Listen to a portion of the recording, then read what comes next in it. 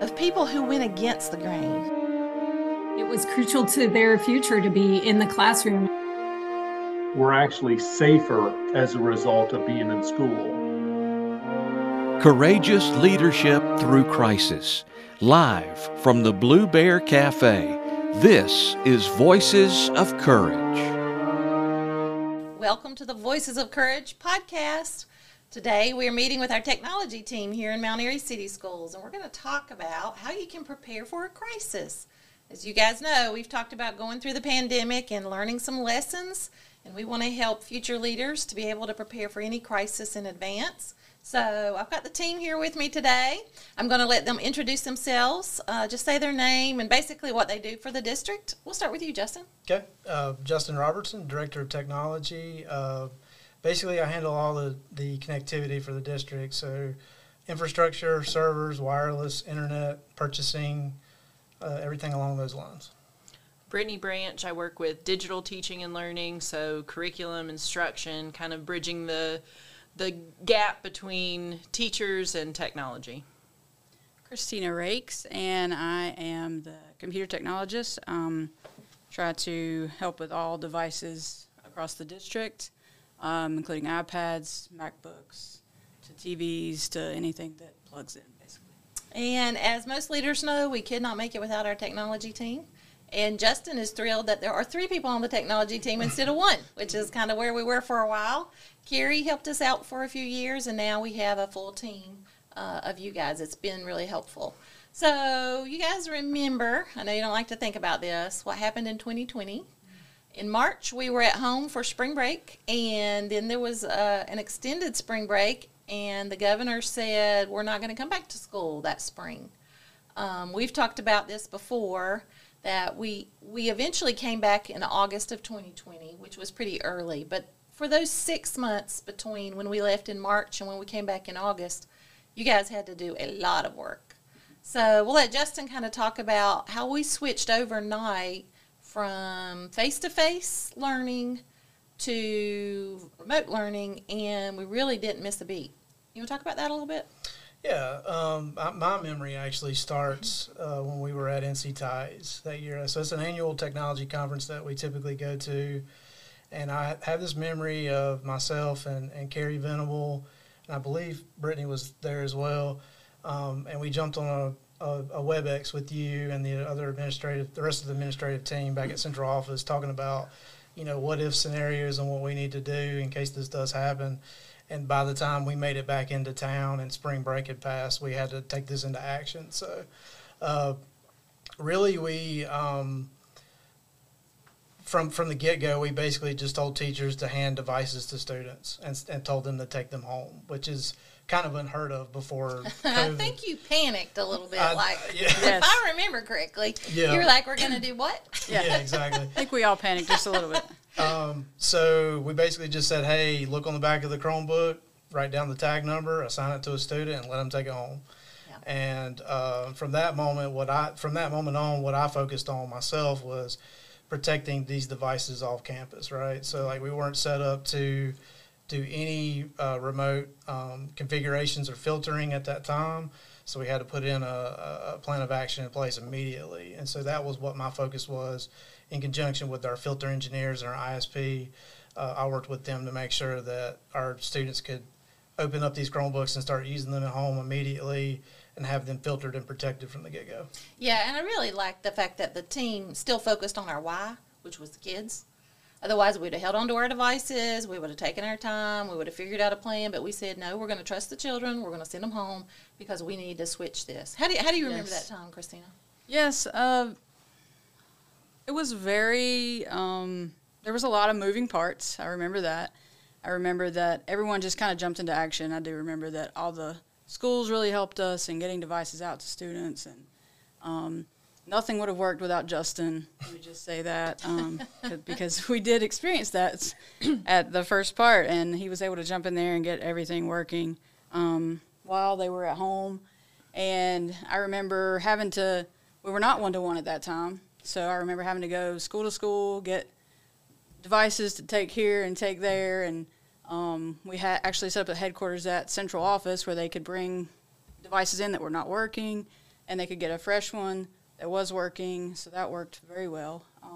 But yeah, it was a lot of moving parts though. But I feel like everyone jumped in and really helped with that. Carrie started a spreadsheet for us that teachers could just put on there what was going on. They couldn't figure it out, so we would jump on there and try to help the parents and the students as much as we could.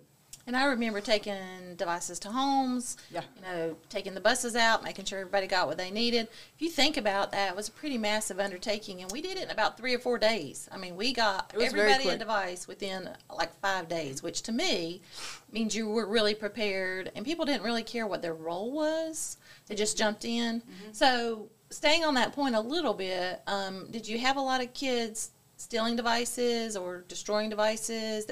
We trusted them to take them home. How did that end up going that summer? I thought it went very well, honestly. To be the first time for them to ever take devices home, I really thought it went well. And they would always bring them in if something was wrong or they broke something. But overall, I thought it went very well. And I think having that device that they're used to using in school already and still having that line of communication with their teacher in their classroom was good for their mental health as well, because we were all just figuring out as we went along, so it was that was very beneficial. And I think lesson learned that we talked about later is trust your students. Yes. You had thousands of kids taking devices home, and the ones that got broken, we bring them in apologetic, paying for the cost, or saying I didn't realize that I messed this up. And it was not a lot, if I remember correctly, because I remember that fall when we were 1-to-1. We felt pretty comfortable sending those home. Mm-hmm. So that was just a big leap of faith for us. Yes. And along with that, especially K-5 where we were not 1-to-1, we had to use tools. We had to use new tools to say, okay, the teacher's going to be in a room by themselves and the kids are all going to be at home. Mm-hmm. How do we do this? And I know we networked across not only North Carolina, but really other states, because we were coming back before anybody else was. Mm-hmm. So Seesaw, I think, was a big piece of the K2 tool, if you want to talk about that. Or maybe just you can use really any platform. We're just saying here's some of the ones that we found pretty quickly, like Seesaw, Schoology, some of those. We had done some work with that and piloted it, but it really took hold, I think, through that time. So, if Brittany, you want to talk about that a little bit? Yeah, I think something we found that worked really well during that time and is something we have carried with us since coming back face-to-face full-time is consistency with a learning management system. So we use Seesaw K2, Schoology, 3rd through 12th grade. Our teachers had been using Schoology to some extent, so there was some comfort there for the students and the teachers. Particularly at the middle school and high school level where they knew how to use it. So that allowed the kids to jump right into their remote learning without a whole lot of pause. We had a lot of teachers that were using Seesaw at the K2 level for the most part for parent communication, but because it also has so many opportunities for student engagement, it was very easy for the students to start using it to interact with their teachers. We utilized, obviously, we used Google Meet, some teachers use Zoom, but the ability to be able to have that synchronous face-to-face instruction I think was really valuable for a lot of students who were feeling disconnected. I know it was really important for our teachers to be able to use those tools, and we still see them use those tools. So learning to use that, we have our teachers, using Google Meet or Zoom to connect with people in industries or even classrooms in other schools. So we've continued to use that. We still even see students who have to stay at home for one reason or another Zooming in with their class, and the teachers are taking the initiative to keep those students engaged. So I think just your typical learning loss from regular absences that students used to experience, we see less of that because of the learning management systems and the consistency with those, and then the tools for engagement that we use so that the teachers can interact with the students. Yeah, I know some of the feedback from the parents, I believe, was that they were really thrilled that we were synchronous with them for part of the day and then give the students time to work on things at home part of the day, so we didn't burn them out with 8 hours of synchronous.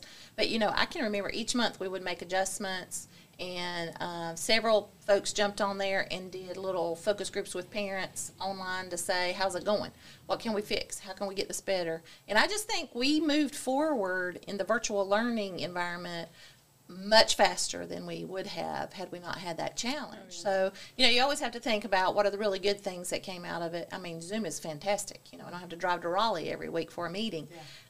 Being able to jump on there with IEP meetings so parents can get on there and not have to leave work. I mean, the seesaw for me was where students can have little videos on there and interact with their teacher and say, here's what I'm learning. Watch me draw my letters. Watch me read this to you. Those kinds of things were new for us. We weren't really thinking about tools that could help with that. So, Justin, I know the district had worked long and hard on a vision for technology, starting with the iPods, if I remember correctly, a long time ago. Yep. So we say we fail 1,000 times before we actually fail forward, right? Every time we do a new device, we learn a new tool. We're now fully iPads because of, how robust those tools are, and they can be movable for problem-based learning classrooms. If you want to go to the outdoor classrooms at each of our schools, you can take them with you. We feel like learning is on the move. So, Justin, think about how we began to vision what we wanted for schools, where we started with computer labs and iPods. Bright idea, right? But moved more toward making the technology pieces a tool and the learning, the emphasis. What did we put in place that really helped us prepare for that pandemic, even though we didn't know it was coming? What are some things that we had already done that we didn't have to kind of flip and switch? Sure. So, our focus on the network side has been wireless for many years now. And so we, as a district, as an administrative team, decided that, our infrastructure budget needs to be focused on that wireless technology. And so the change there is really, again, less computer labs, more access points. So it's really just a matter of, all right, our technology in our network closets it's not taking up as much space there because most of that infrastructure is being pulled to the classroom. So those cables are being pulled to the classroom. These devices are connecting wirelessly instead of being wired into the room. So we need less port space in the classrooms and less port space in the server rooms. And so all of that money gets shifted to that wireless tech. And so when I've priced out our upgrades in the last 10 years, it's been wireless focused. Yep. And so the state had a big push about getting wireless in every classroom. I feel like we were ahead of that curve. We had an AP in every classroom before many districts in the state did. And I think that's just due to our good planning and use of budget and use of government dollars that provided that to us. Yeah, what a great point. And it's interesting when people come to visit us and they're touring, they're like, you have much better connectivity than we do. And, in a small district, yes, it's easier to do that, but it's really all about percentage of workers, right? If I have 3 people and one of those works on the infrastructure, a larger district may have a team of those. It's still the kind of same, it's the vision piece, and using your dollars correctly. Are there other tools that you all can think of or trainings we had done that were really helpful when we jumped into this situation that new leaders could really think about, here's some things I need to put in place before another crisis happens? And it could be something, we've talked about it before, like a gas leak where they're out for a week, or a weather situation where you have a hurricane and they're out for a month. What are some things that you guys can think of that really needed to be in place? I think everyone having a remote device, one-to-one, even staff, because we had a lot of staff that had to go home and they didn't have a laptop at that time, had to take their whole computer home with them, and all that's changed now. So I think we learned that. Yeah, that's a good point. I think we also, we really learned a lot, and I think we did it well at the time, and we do it even better now, thinking through a blended model, where our students, they know how to learn independently, but they're not constantly learning from the device. So the device is not meant for consumption. I think focusing on different ways to engage our learners. So when they're learning at home, they're not just reading. They're not just watching videos. They're not just doing practice questions. They get all these different ways to engage, and then they have opportunities to show what they learned. And our teachers have really found good strategies for formative assessment using technology tools. There are so many different apps that are available, paid, free. They're they're everywhere, where students can create a video, give an audio response. It doesn't always have to be text. It doesn't always have to be paper, pencil, but there's space for that too. And I think the blended model is something that we learned was really valuable during that time. Like you said, we had the synchronous opportunities for students to engage with their teachers in their classroom, but then they had all these activities that they did. On Seesaw, they might watch a video of their teacher reading a book. They might also draw a picture of what they learned about, or create their own recording. So opportunities to learn in different ways is something that we went into the pandemic knowing how to do, but I think came out much stronger. Yes, and I think our teachers were kind of affirmed, like, go ahead and jump in and do this thing we've been training on, this partnership with Apple that we've been doing, it's coming to life whether you like it or not. It really taught us that technology is not the primary driver for learning. It's just the tool for connection. It connects you either to ideas or information that you have to have when you need to look it up, or it connected us to our teacher. It connects you to other people in the classroom, but it's not the primary driver. We still needed to learn through interaction, and that just gave us a tool to do that. So kind of as we wrap up, if you were to go back to your younger self right before this hit, what would you tell yourself? And don't say run like crazy, get out. I had a superintendent a year ago, I'm out, we're not doing this, I'm gone. What would you tell yourself before you got in there? Because we were all kind of fearful and panicked. How could you avoid being fearful and panicked the next time some kind of crisis hits? I would say that not knowing that we were going to go fully remote right before we did, I wish I was better prepared to send devices home. Like, I feel like now, we can just send devices home on the fly. It's not a big deal, and we do. Snow days or whatever. We do in every school. My encouragement to any other district, if they're not prepared for that yet, is to go ahead and prepare themselves for that. Make sure that your devices can leave the building and they're still protected. Make sure that your classrooms can handle simultaneous streams to homes as well as teach in person. I think those were the two things that we did right that made it work. Yeah, that's streaming was huge. Yeah. Huge. And one-to-one iPads is huge. We should put that in there. Everybody go to iPads. Yes. If you're not convinced, because I don't think people were convinced when I came to them when I said, it is huge. I've been to Cupertino, and I think we're going to go to iPads. They all looked at me like, yeah, sure. But it is huge. You want to talk about why? Because the districts who are trying to debate, which device to use, why iPads? Well, in my experience, and Justin can elaborate on this, but being able to manage a lot of things from the back end and having students assigned to each device, you can track those. You can just do a lot of things from the backside, push apps, reinstall apps, wipe a device, put it in lost mode if it's lost and people can't find it so it doesn't get stolen. Just a lot of perks to that. Yeah, I'm a big fan of the expanded inventory options that we have now, and as far as our asset management, we're able to easily identify if we find an iPad laying around, we can assign it. We can quickly get it back to the user. We just didn't have any of those things in place before, and so you were speaking earlier about positives out of COVID. I mean, I feel like our whole structure of how we do things has improved because of it. I think the accessibility features of the iPads have changed the game for a lot of students in a way that some of the other devices we have used couldn't. Things that teachers used to have to do themselves to adapt learning for unique learning styles and abilities, the device can do for them, and it can do it better. I think that on the instructional side of things, accessibility is huge with iPads. And then the other thing is just the ability for students to create.